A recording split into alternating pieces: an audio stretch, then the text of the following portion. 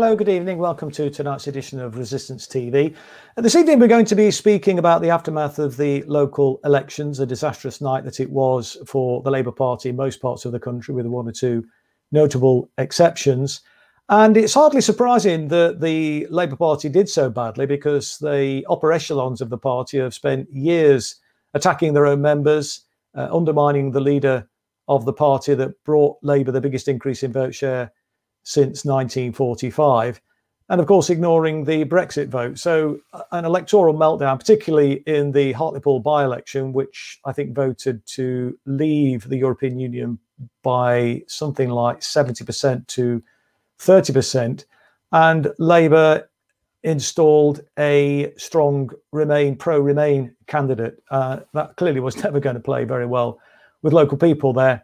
And they fought a very lackluster campaign, didn't have very much to say at all, didn't offer any, I don't think, hope for local people. And I think where there was some change to that, where there was some deviation from the pattern of defeat for the Labour Party, was where there was a very sort of strong local emphasis, in Greater Manchester, in Liverpool, even in Wales, actually, where Labour didn't do too badly. But overall, it was a very, very bad night for the Labour Party, and a bad night for the country, because clearly the Conservatives are certainly not going to do very much for working class communities, even though they've won a lot of red wall seats. And I think, for me, the big reason why so many seats have fallen to the Conservative Party is that people aren't particularly enamored necessarily with Boris Johnson's Tories. It's just that they don't really have any alternative now. And that's where I think it's very important that we in the Resist movement look to try and build an alternative platform that people can resist in local communities, to try and bring about improvements outside of the party political shenanigans. But I've got Lizzie Fletcher with me this evening. Are you there, Lizzie? Hi. So we're going to be hi, Lizzie. We're going to be having a chit chat about the elections and what the future might hold for alternative parties on the left to the Labour Party. The Trade Unionists and Socialist Coalition fielded, I think, it's something in the order of 300 odd candidates in this election. Tusk, as it's known for short, of course, was established initially by Bob Crow. Back in about 2010, I think it was. And they ceased operations when Jeremy was elected as leader, and have sort of started to regroup now and are sort of building up a base. But I mean, up until then, and they were making some significant progress, hadn't really broken through particularly, but were building up a base. And I think at the last election that they fought in 2015, were the sixth biggest party in the country. In terms of the votes that they secured. Still a long way to go, but nevertheless making some inroads. And I think there is some prospects now for an alternative, building an alternative, because we've got two establishment parties who are, the flip side of the same coin, really. So, Lizzie, what's your take on the local elections and the seat tally for the Tories and the Labour Party? I think you've got some of the statistics there, haven't you, for the numbers of seats that Labour lost and the ones that the Tories gained? I do. We have the Conservatives added 235 seats. The Lib Dems added 7, and the Green added 88. So the Labour lost 326 seats. So my take on the local elections is, first and foremost, that hardly anybody votes. Yeah. So if you look at the voter turnout of approximately 40% during this election, and of those 40%, I would say at least half of those people don't inform themselves of the political positions of any parties or candidates before they go to vote. They just go to vote because they feel it's their duty or responsibility to go to vote, so they go and vote. So that takes it down to perhaps 20% of the electorate determining our future. Yeah, I mean, that's never it was thus to some extent, though, I suppose. In local elections, the turnout has never been as high as it's been in the general election. But I think what we've seen, the pattern over more recent years or decades, has been a very sharp decline in participation. And I think, for me, I don't know what you think, Lizzie, one of the main reasons for that is that, well, two things really. I think one is that powers have been taken away from local government. And so their room for manoeuvre is substantially restricted, although there are things, and we'll perhaps get into that in a little bit. We've spoken about it previously on the programme of what local authorities can do. But certainly the powers have been taken away from local authorities. And of course, on this point that I was making earlier about the fact that, there's no real difference between the parties. And, the Labour offer essentially is, vote for us and we'll manage the Tory cuts better than the Tories will, which isn't exactly a great way to encourage people to go to the polls. And I think if you give people a reason to vote, people will turn out. I mean, certainly when I first stood for election, I didn't get in actually the first time I stood at a local election. This was back in 1979 as a young 22-year-old, I think I was, in May that year. I stood for the local authority. But the participation was substantially high, and it continued to be substantial. I mean, it was around 50-odd%. I mean, still obviously nowhere near as much as it should be, but a lot higher than what we see now in local elections, where often it's 30% if you're lucky. I mean, and often it's, there are variations to that, of course, where the participation is somewhat higher, but in some cases, it's as low as 20, even into the teens, and 10% turnout, So it's a real sort of indictment, I think, of our democracy, isn't it, when you've got participation levels that low. And that's not a fault, in my opinion, in terms of the lack of interest from the electorate. It's just that I think a lot of people feel that it's pretty irrelevant to their lives. What do you think, Lizzie? Yeah, I think they feel that it's irrelevant to their lives. We're also conditioned to think that it's nothing to do with us. We're taught almost that we have no sway, we have no influence over what's going to happen politically. Yet every day our lives are changed dramatically due to politics. We don't educate ourselves on it, and we don't educate the general population on politics. I mean, how many people know what their councils are responsible for? You can see by the fact that so many, even myself, I find it so difficult to not talk about the national situation when we should be talking about the local situation in a local election. Apart from Hartlepool, all the elections were local elections. Yeah, well, local and national, I suppose, in terms of Scotland and Wales' case. Yes. Scottish Parliament and the Welsh Assembly. But yeah, I mean, essentially they were kind of regional in that sense. They weren't the entire UK wide. That is for sure. Yes, and I think that so many people who did vote voted with national politics in mind. So a lot of people I know voted against Labour because of Jeremy Corbyn having the whip withdrawn. A former leader of the Labour Party, was Blair. Did Blair have the whip removed after leading us into a war that was built on lies? An illegal war, absolutely. Yeah.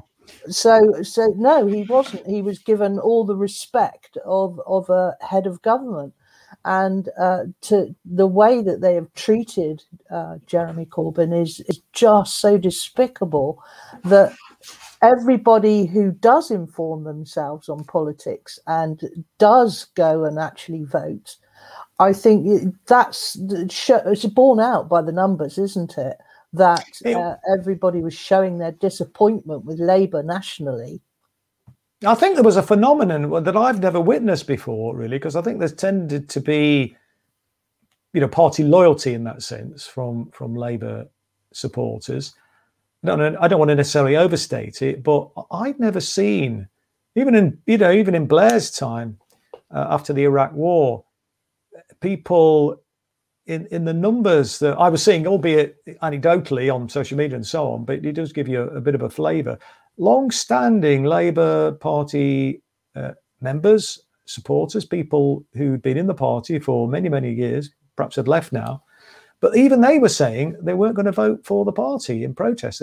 Well, some were actually voting, well, either not voting, but or indeed voting for other candidates. It's quite, phenomenal. I've never seen that before. I don't know if you can recall a time where there was that level of resentment against the party from its own supporters. I can't. I can only draw attention to the on foot the protests against Blair's Iraq War. Yes, of course, yeah. That took place out in the communities, and yes, we're online now. All of us, almost all of us, are online now. So of course, we educate ourselves a lot easier. Now it's a lot easier to educate ourselves about the situation and about the truth of the situation. And but the thing is, if you don't go online, if you don't get your news online, if you just get your news from the TV or the newspapers, you have a totally different narrative presented to you. So, the NHS, what was it, Labour said that we're going to save the NHS. Well, that bears no relation to absolutely. elections. I remember commenting on that, actually. I can't remember. It was somebody made some pious remark, a Labour frontbencher, about the National Health Service and in relation to these local elections. I mean, it's absurd. They've got no powers at all, obviously. Yeah. Well, I say no powers. I mean, there are some limited powers where scrutiny commissions or committees on local authorities can call in certain decisions of the local health organisations, but they've no power of veto. No, exactly. Right. They've no power of veto, and they don't hold the purse strings anyway. All they can do is scrutinise those decisions, and frankly, I don't think cuts, often they do. Yeah, well, exactly, absolutely. I mean, some of the the changes which are being forced through in the National Health Service. And let's remember, of course, that it was a Labour government that brought in private healthcare, that expanded the private finance initiative, some sort of gimmicky, smart way that Gordon Brown thought he could get investment into public infrastructure without it showing on the bottom line. It's a ridiculous proposition anyway. He was obsessed with the so-called public sector borrowing requirement, but the whole notion of government borrowing is a misnomer anyway, because most of it, or a substantial part of it, of the borrowing, comes from the Bank of England anyway. I mean, Britain, is again another point that I keep banging on about. Britain as a currency, has its own sovereign currency as a currency issuing nation. The government creates the money, as it were. So money is no object. We can never run out of money. And so there is no justification for the austerity measures that we've seen. The only barrier to expending, as it were, into the economy is the capacity of the economy. If you spend up to that capacity, and there is spare capacity at the moment in the economy, massive spare capacity with unemployed workers, underemployed workers, people on 0-hour contracts, part-time work, etc. A massive requirement for things that need to be done, much of which could and indeed should be being done by local authorities in relation to infrastructure improvements, also in relation to to services. Public services have been, as we know, decimated. Social care, big issue with an aging population now. Many people encouraged perhaps to buy their house for the first time, buy their council house, go into debt, for that, and may have got it at a big discount, certainly. But then when they get into later life, if they experience ill health, frailty, they end up having to sell the house to be able to pay for their care. I mean, it's a disgraceful state of affairs. None of which is needed for the health of the economy. We were sold a lie by the Blair administration. It started with John Major, where they started to talk about increasing the pension, equalising the pension age was the idea, and that was to kind of bring women up. So it wasn't about equalising it so that men could retire early. It was basically so women would have to retire later, and it was kind of basically this is about equality. And then Labour made it even worse by increasing the retirement age to 66 and then to 67. I think my kids, by the time they get to retire, unless we can bring about a change in government policy on this, won't be able to retire until they're 68. This is absolutely disgraceful. And of course, we've seen local government pension schemes under the Koch, etc., and talking about undermining the pensions that public sector workers enjoy.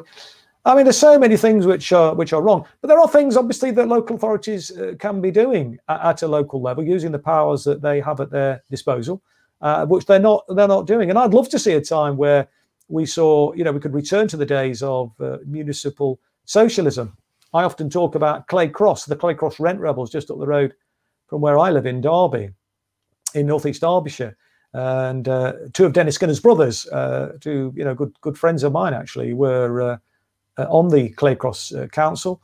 They took on the government. They refused to implement the so-called fair rent legislation that Ted Heath brought in to force up council rents. But it wasn't just that. I mean, when you actually look at the services that they were providing at a local level, as I say, in many ways, it was a bit easier for local authorities to be innovative in those days. But it's not impossible today. But they were doing incredible things. I mean, well before the one of the good things that the new Labour government did to bring in the free TV licenses for pensioners, they were providing that back in the early 1970s, about 1970, 71. Clay Cross had brought that system into being, and a range of other excellent social policies that made a real beneficial difference to local people, because they took the role seriously of being a representative. They recognised that it was a political role. They were being elected to represent the community, not to represent the council, not to be a spokesperson for the council, but to be a representative a spokesperson for the people, to speak truth to power, as it were, and to move the bureaucracy to serve the interests of the public. And there's lots of other good examples. I mean, Derbyshire County Council under David Buckbinder, and then obviously the places like the Greater London Council under Ken Livingstone, and Lambeth under Ted Knight, and Liverpool with Derek Hatton, and so on. There's lots of examples up and down the country. Even David Blunkett back in those days was seen as a bit of a lefty, believe it or not, before he became an icon of New Labour. But local government was a real bulwark against Thatcherism in the 1980s. And where is that fight now? I don't see it. No, it's been dissipated. It's been a controlled reaction to everything, hasn't it? Governed by the narrative that's put out by mainstream media. We are all consumers now, and that's very difficult to get away from. We've all grown up with having our rubbish picked up outside of our door. We've grown up with if we want something delivered or picked up, we can get that service done. We've all come to be extremely entitled, haven't we? And I think that local politics, until you reach the bottom where there are no public services left, which I think it's Northampton have already gone broke, haven't they? A while ago, that's right. Run out of money. They were externalising everything left, right, and centre, because the discipline of the thrusting private sector, of course, was going to bring great efficiencies for the council taxpayers of Northampton. And of course, it was and most councils were forced or blackmailed or bribed into giving up their housing portfolios. Many did. I mean, some fought back against that and didn't. But there was a lot of large-scale, what they called large-scale voluntary transfers to housing associations, and housing associations became a totally different entity to what they previously were. I mean, when I first started getting interested in politics, I don't know about you, Lizzie. I mean, housing associations were a kind of a niche, sort of nice value added to the public sort of housing sector, as it were. And, there are quite a few local housing associations, providing a particular niche provision of housing.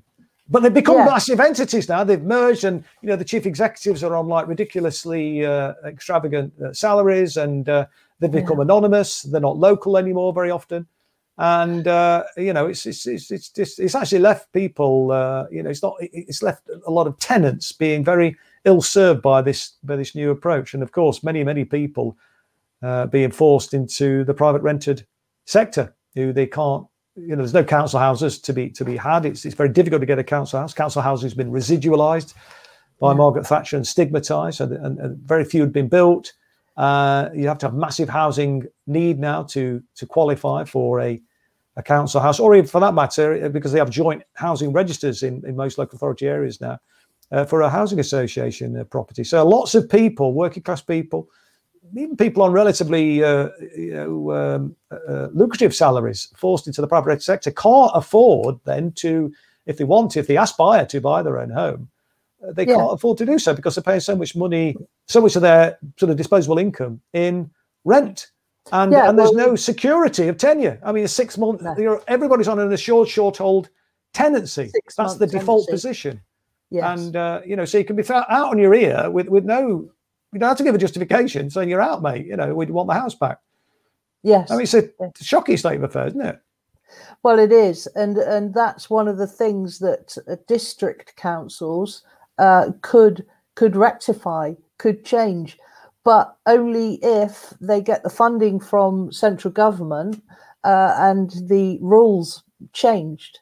I think there's been a change in the rules, Lizzie, because I mean the government did lift the cap on the housing revenue account in local authorities. It's one of the things I've been banging on about, saying that local authorities really could now address the housing crisis in their own localities over time. It's not something you can necessarily do immediately at the flick of the finger, as it were. But they are where councils have retained their housing portfolio. I don't know about all, but I know where I'm from, Stroud, they are building new council houses now. I think a lot of local authorities are now building. I mean, but nowhere near enough. There should be a massive renaissance. And as I say, there is no impediment. The only thing that I think some local authorities, or many perhaps, are nervous about is that it will attract the right to buy eventually, but not for a good number of years. I think if you build a property, or indeed acquire property, because it's not just about building necessarily. Local authorities have got the powers to acquire properties off the open market. So they could address the housing crisis in their localities if there was political will to do so.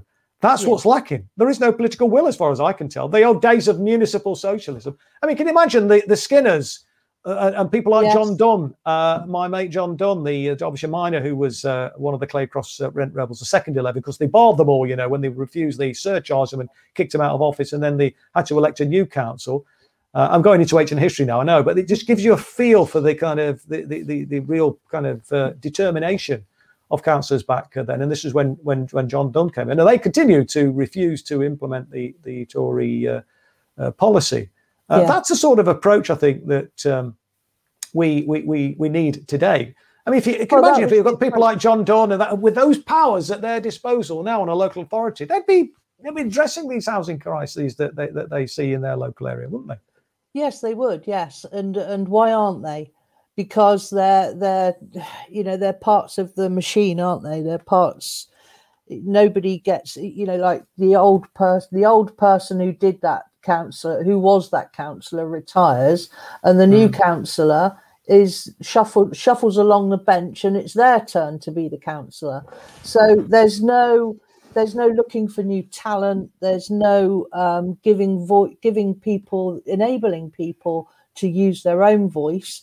And all the brilliant people that have got such fantastic, innovative ideas about how we can tackle all these issues are not given a chance. Like I stood for the TUSC locally and Resist. And, I just wanted people to be, we did have an idea that we would just make people realize perhaps that we don't have to implement these cuts, that we can do something different, that we can talk back to the government. Nobody's talking back to the government. Nobody's standing up for their communities. In fact, one of the I won't say it's an advert for the local elections, but it said that how can you come along and vote, and you can change things if you become a candidate to represent the district council. Well, you're not representing the district council, are you? You're representing your community in the district council. But even that, people couldn't fathom it. So nobody's educated on what our local councils do. Nobody's thinking that they're representing Labour to the people in their community. Well, that's all arse about face, isn't it? It is. I agree. One of the things I did. Go on. Sorry, Lizzie. Go. Sure, no, that's all right. I was off on a rant then.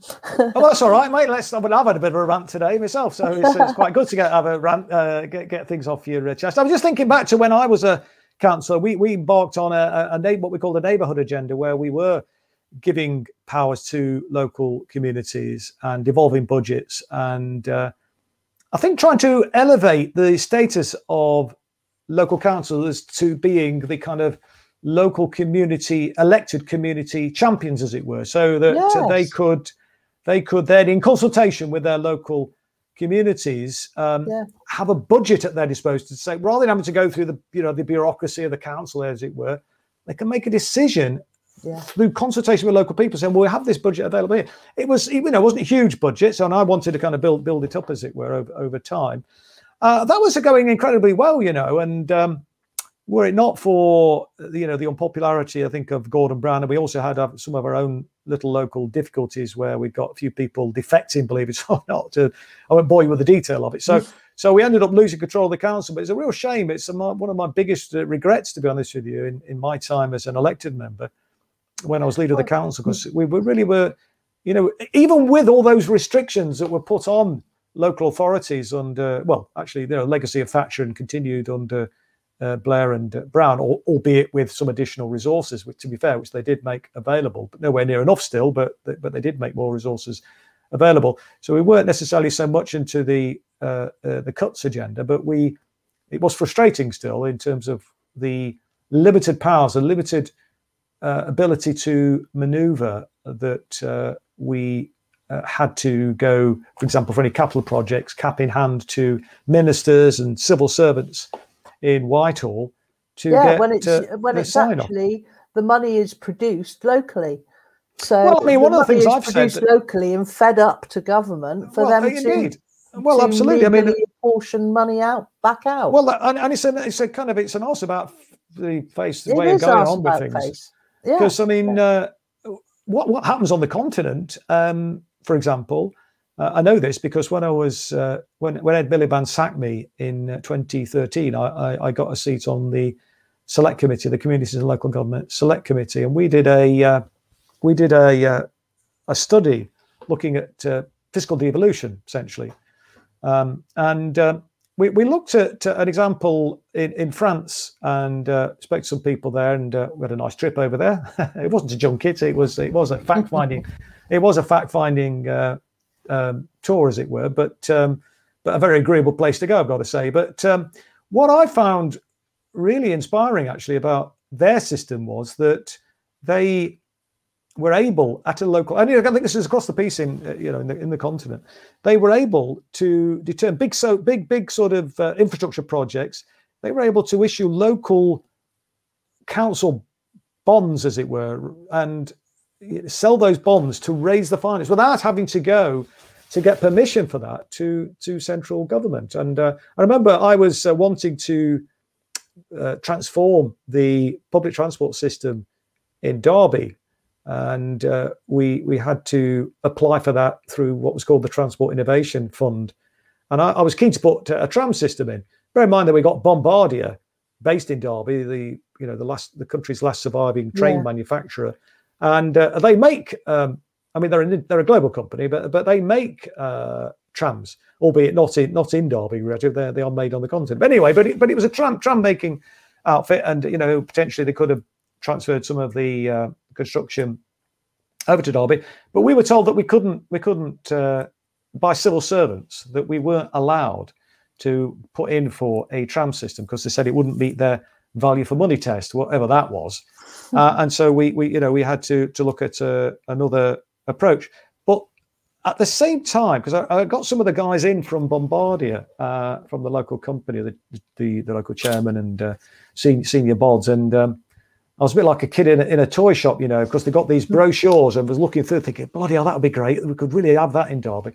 And they were fairly pessimistic. I don't think they'll, and they were right. They knew really that the government wouldn't let us do that. But the point I was going to make is that they were telling me when we were having this conversation that they just had an approach from I think it was the mayor of Montpellier, and he wanted to put in a tram system, and he was able to just do that, have the power to just simply raise the finance and implement it. And we had a meeting with Rosie Winterton when she was the transport secretary. She came to Derby, and we spoke to her about this transport innovation funding thing, because this was about, I don't know if you remember it, Lizzie, but they were insisting that in order for councils to draw down this transport innovation fund, they'd have to introduce congestion charging. And we'd modelled it all, and we'd worked it out, and so on. But without boring you with the detail of that, what they said, though, the civil servants said it would take 4 years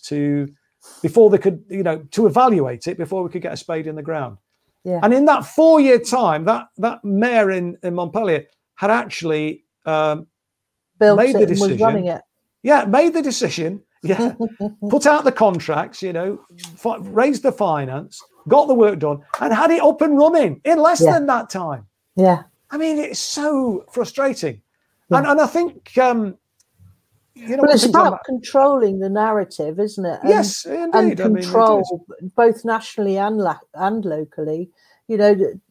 So how can we bust out of that? Well, we're not going to bust out of it by everybody voting in a national frame of mind at local elections. I was very upset to find that one of our local activists in community, she did such a lot in the community during the pandemic, and so unfortunately she stood for the Labour Party at the local elections, so she got completely wiped out by the Greens, who were more in favour with the people in the locality.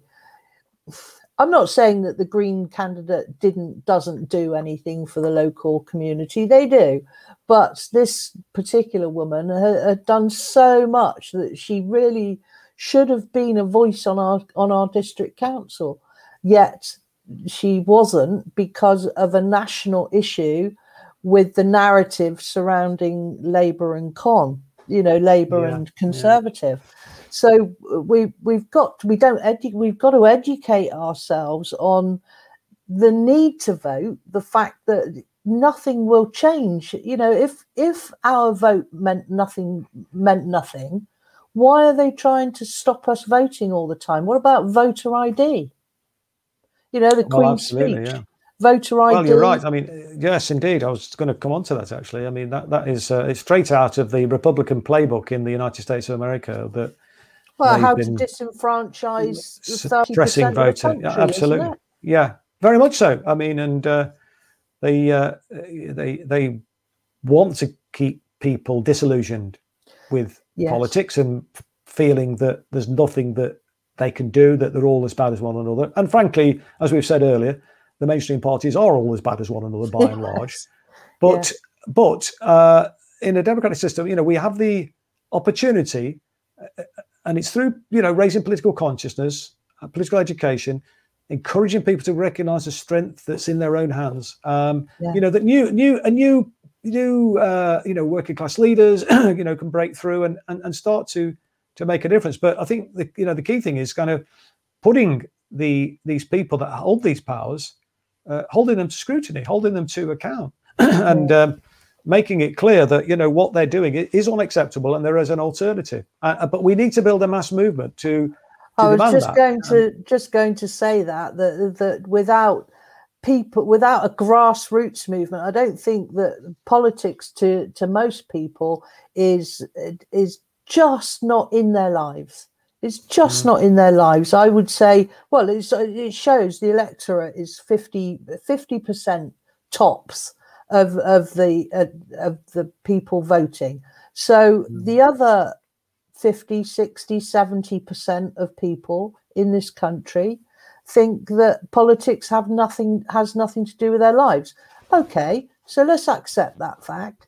And but grassroots movements including Extinction Rebellion, Resistance, the Northern Independence Party, all these movements that have the TUSC, which is a coalition of individuals and parties and trade unions. We have to give voice to each individual person, don't we?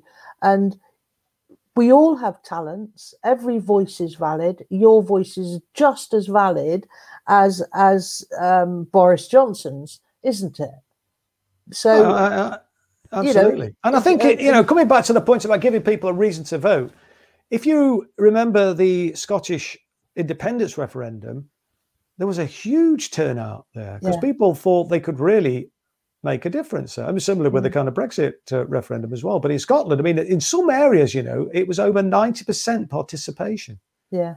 That's pretty incredible. Well, I think with Brexit, it was 78% here, which is, so it shows you that I think if you give people a good enough reason to vote, then, they will do so. I mean, and going back into the 40s and 50s and 60s, the turnout at general elections was always in the high 70%, getting around 80%, because I think there was a real difference then between the parties. Yeah. Labour, didn't offer a very clear alternative. No, that's right. And Labour now, I think Jeremy Corbyn was an aberration of nature. That will never be allowed again, for the people to realise. So many people during Jeremy Corbyn's leadership realised their own power and their own strengths, and they were enabled. So many people were enabled to take part in politics. The amount of groups that contributed to the policy making of the Labour Party in that time, ordinary people who wouldn't otherwise have had their voice heard at all, were heard during that time. And that's what they wanted to shut down, was the people realizing the strengths and, we can't do anything about it. Well, actually, yes, you can. And as soon as you realize that, they got very scared. So grassroots movements is where it's at, isn't it? So whatever. It definitely is. I think it is. And I think that's true across the world, actually. I mean, that's what. And that was another thing, proportional representation. I think that was one of the questions, wasn't it, that people wanted us to just have a word about tonight. There was something to be said for removing all the party tags at local elections, because you're really not voting for the party of preference, you're voting for the person of preference, aren't you, in local elections? Yeah, I mean, I think for me, I think there is a case for having a party. I think we need better caliber candidates. Obviously, we need a better political offer from political parties at a local level as well as a national level. But my worry is, I know a lot of people do say that about voting for the individual. Yeah, there is some merit in that. However, when you get into the council, in order to make decisions, you have to gain a majority, and if you haven't got a coherent political offer, a coherent political strategy, you then just become fodder for the bureaucrats. And to be honest with you, even with political parties, because the caliber of the candidates often is not up to much, and because the political offer leaves a lot to be desired, and because they don't really set out a political strategy to use the powers that they have at their disposal, most local authorities, if not all of them, are essentially run by the bureaucrats and not by the elected politicians. Yeah, and that's not the right way to go.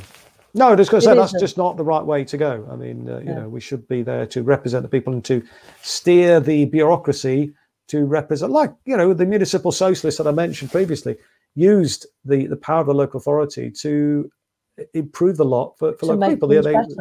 Yeah, and they use those, they use the power of the local authority to do it for that end, And there's a great story that David Buckbinder tells when he was the leader of Derbyshire County Council, Labour came back to power in 1981 after losing the council in 1977. And Buckie was, progressive socialist, lefty, municipal sort of socialist, iconic figure in these parts. And he got all the officers were very nervous about this firebrand left-winger coming to power. And Labour won by a landslide in 1981.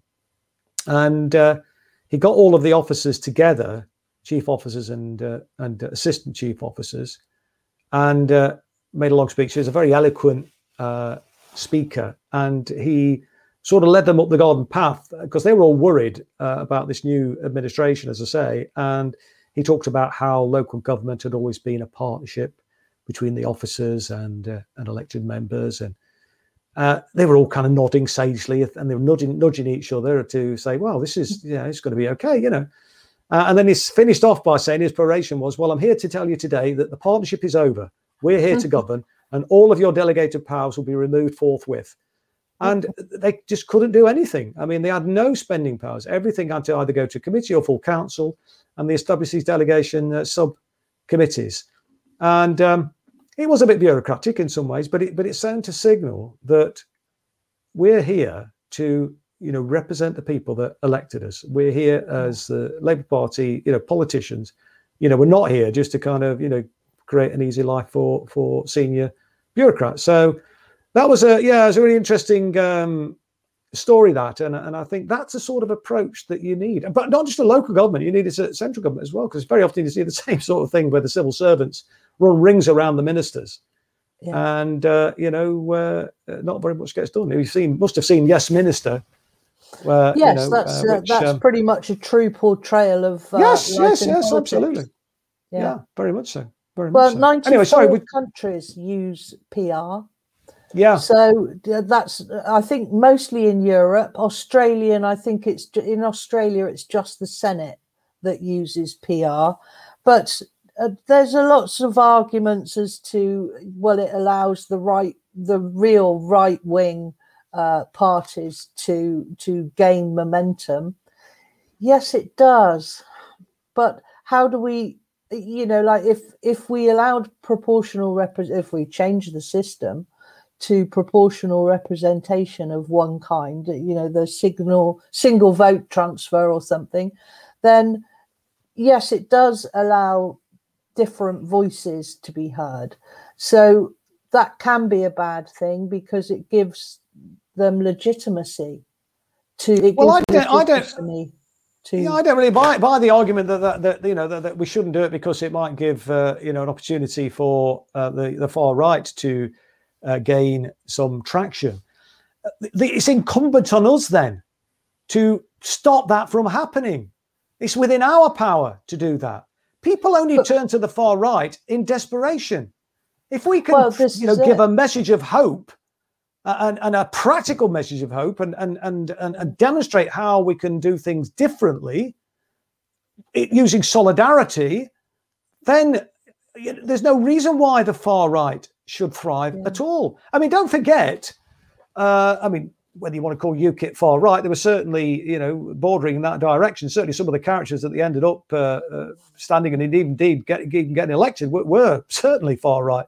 But if you actually look at their vote in 2015 and you compare it to 2017, where Jeremy put forward, well, it wasn't just Jeremy, obviously, but, he spearheaded that sort of progressive socialist alternative. And it was a modest socialist alternative. I think we could have gone a damn sight further. That's what we were proposing. But it offered a real alternative. It offered people a real change, a real hope. And I know Labour didn't get over the line, but they got the biggest increase in vote share since 1945. And were it not for the saboteurs in the Parliamentary Labour Party and in the bureaucracy of the Labour Party who were working against the Labour victory, then obviously the media, we've always got those against us, but it was our own internal enemies, if you like, who were doing the bidding of the corporate capitalist class, doing the bidding of the Zionist lobby too. Let's be honest about that as well, because it was Jeremy's foreign policy, his anti-imperialist foreign policy that concerned that was what they needed people. To stop. Probably more than even his domestic program. Don't forget, it wasn't just the Zionist lobby that he was taking on there. It was the military-industrial complex, because they make billions out of selling arms. They make billions out of instability, insecurity in the world, particularly in the Middle East. And don't forget, one of our client nations that this country sells arms to is Israel.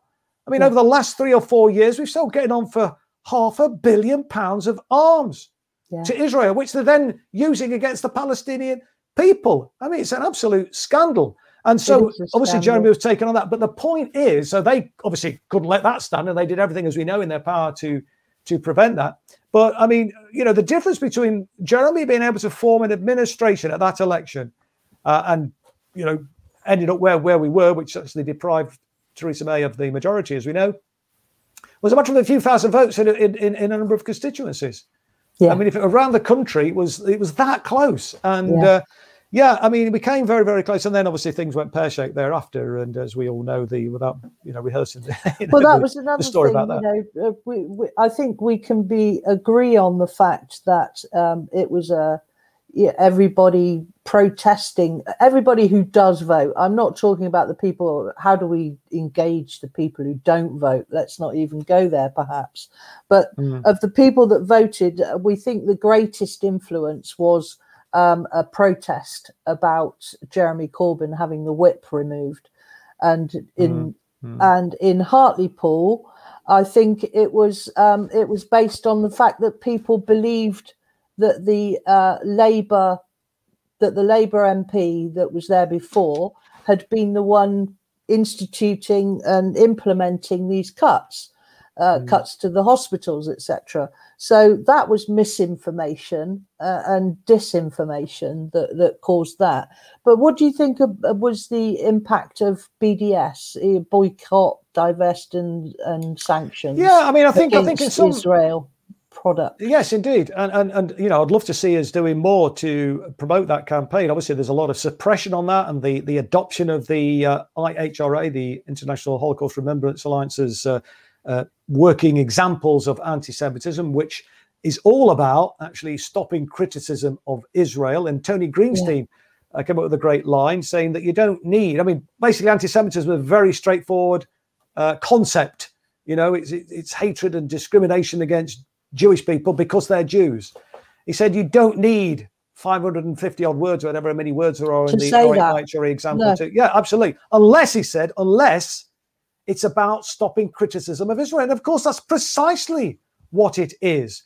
And so I think the boycott, divestment and sanctions campaign, I mean, I think there's more that needs to be done on that. I think it had a bit of an impact in some parts of the country, in some of the urban areas where there's perhaps a greater awareness in Muslim communities about the outrages of Israel against the Palestinian people. But this is a struggle for all of us. I mean, Nelson Mandela himself has said, our freedom is incomplete until we get, the liberation of the Palestinian people. And, we have to stand in solidarity. Do you think that had any impact in the local elections? Well, I mean, local level? It's hard to say. I mean, as I think I was saying, perhaps at the margins in one or two areas. But I think the awareness of BDS is not as strong as it should be. No. In some of the inner city urban areas, maybe.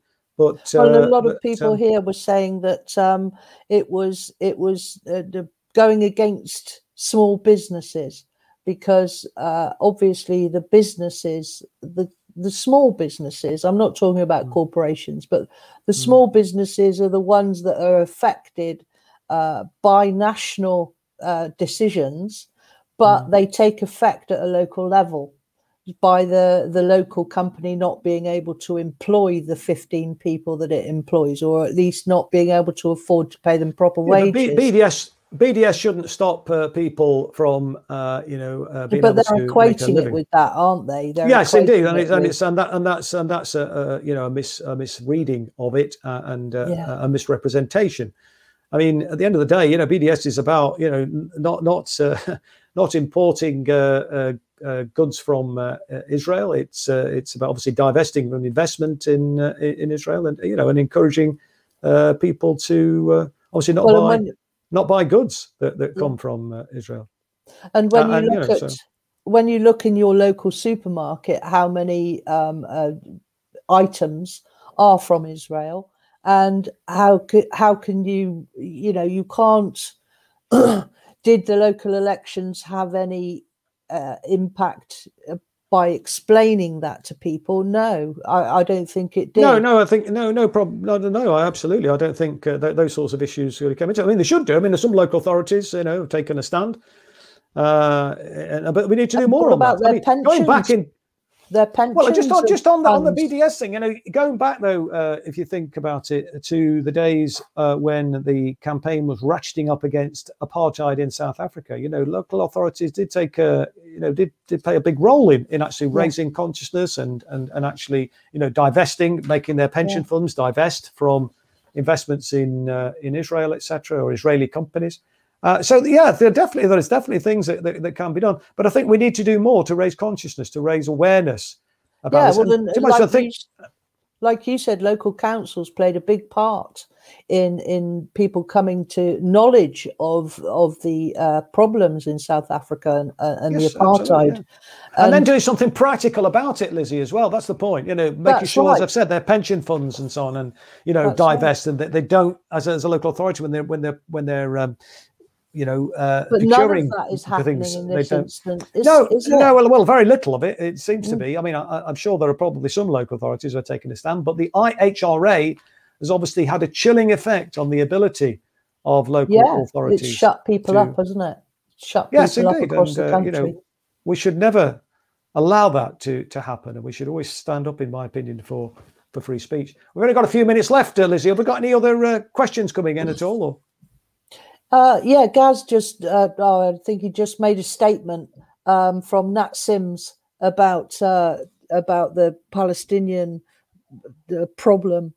The mainstream media are talking about the Palestinians throwing rocks, which got in return their tower blocks bombed.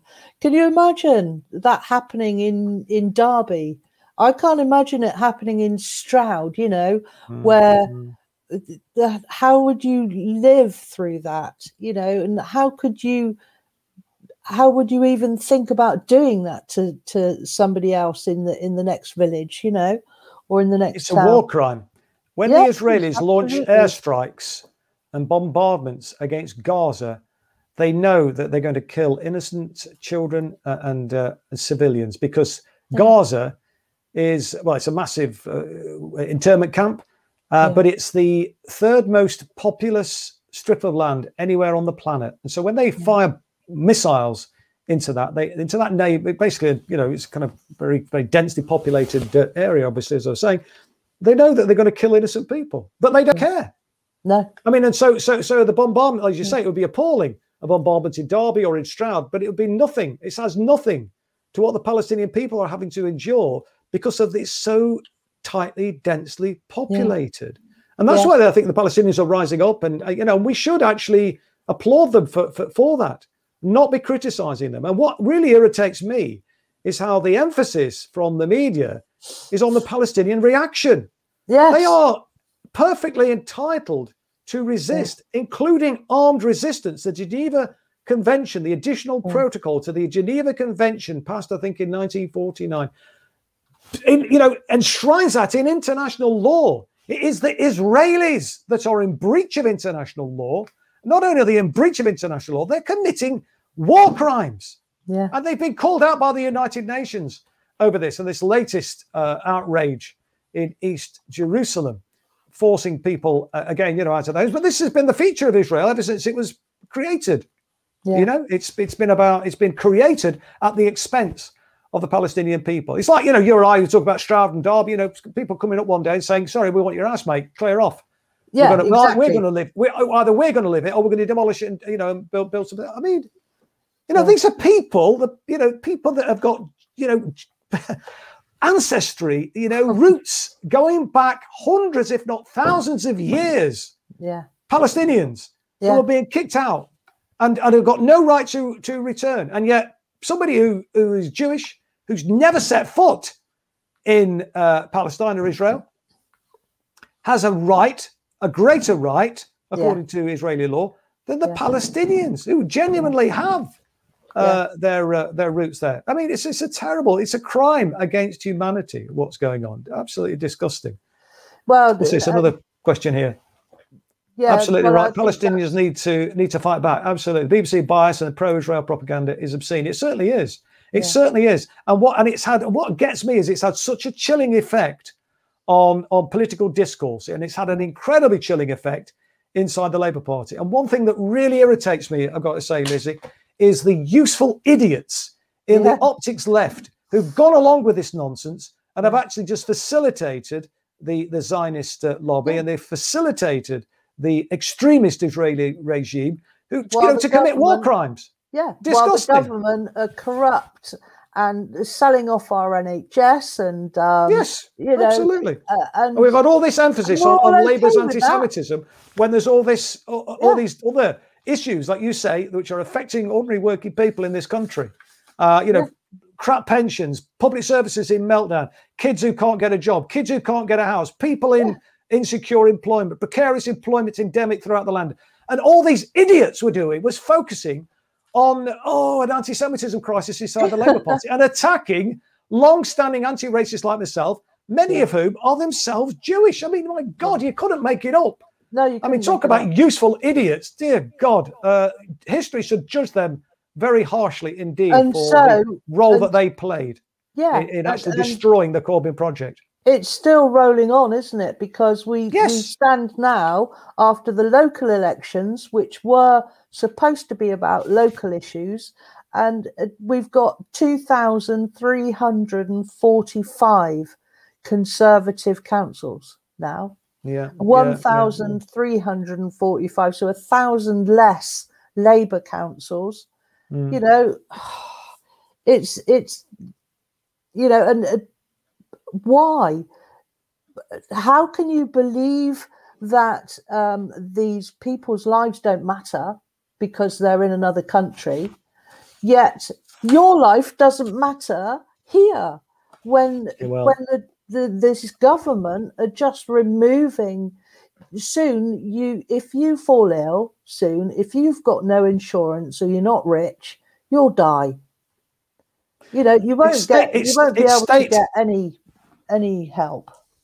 It's state capture by a hostile foreign power. And that's not me being a conspiracy theorist. We saw that with the Al Jazeera documentary, the influence of the Israeli lobby, the Zionist lobby, in this country and elsewhere, for that matter. And it's mostly America in here, isn't it? Well, indeed.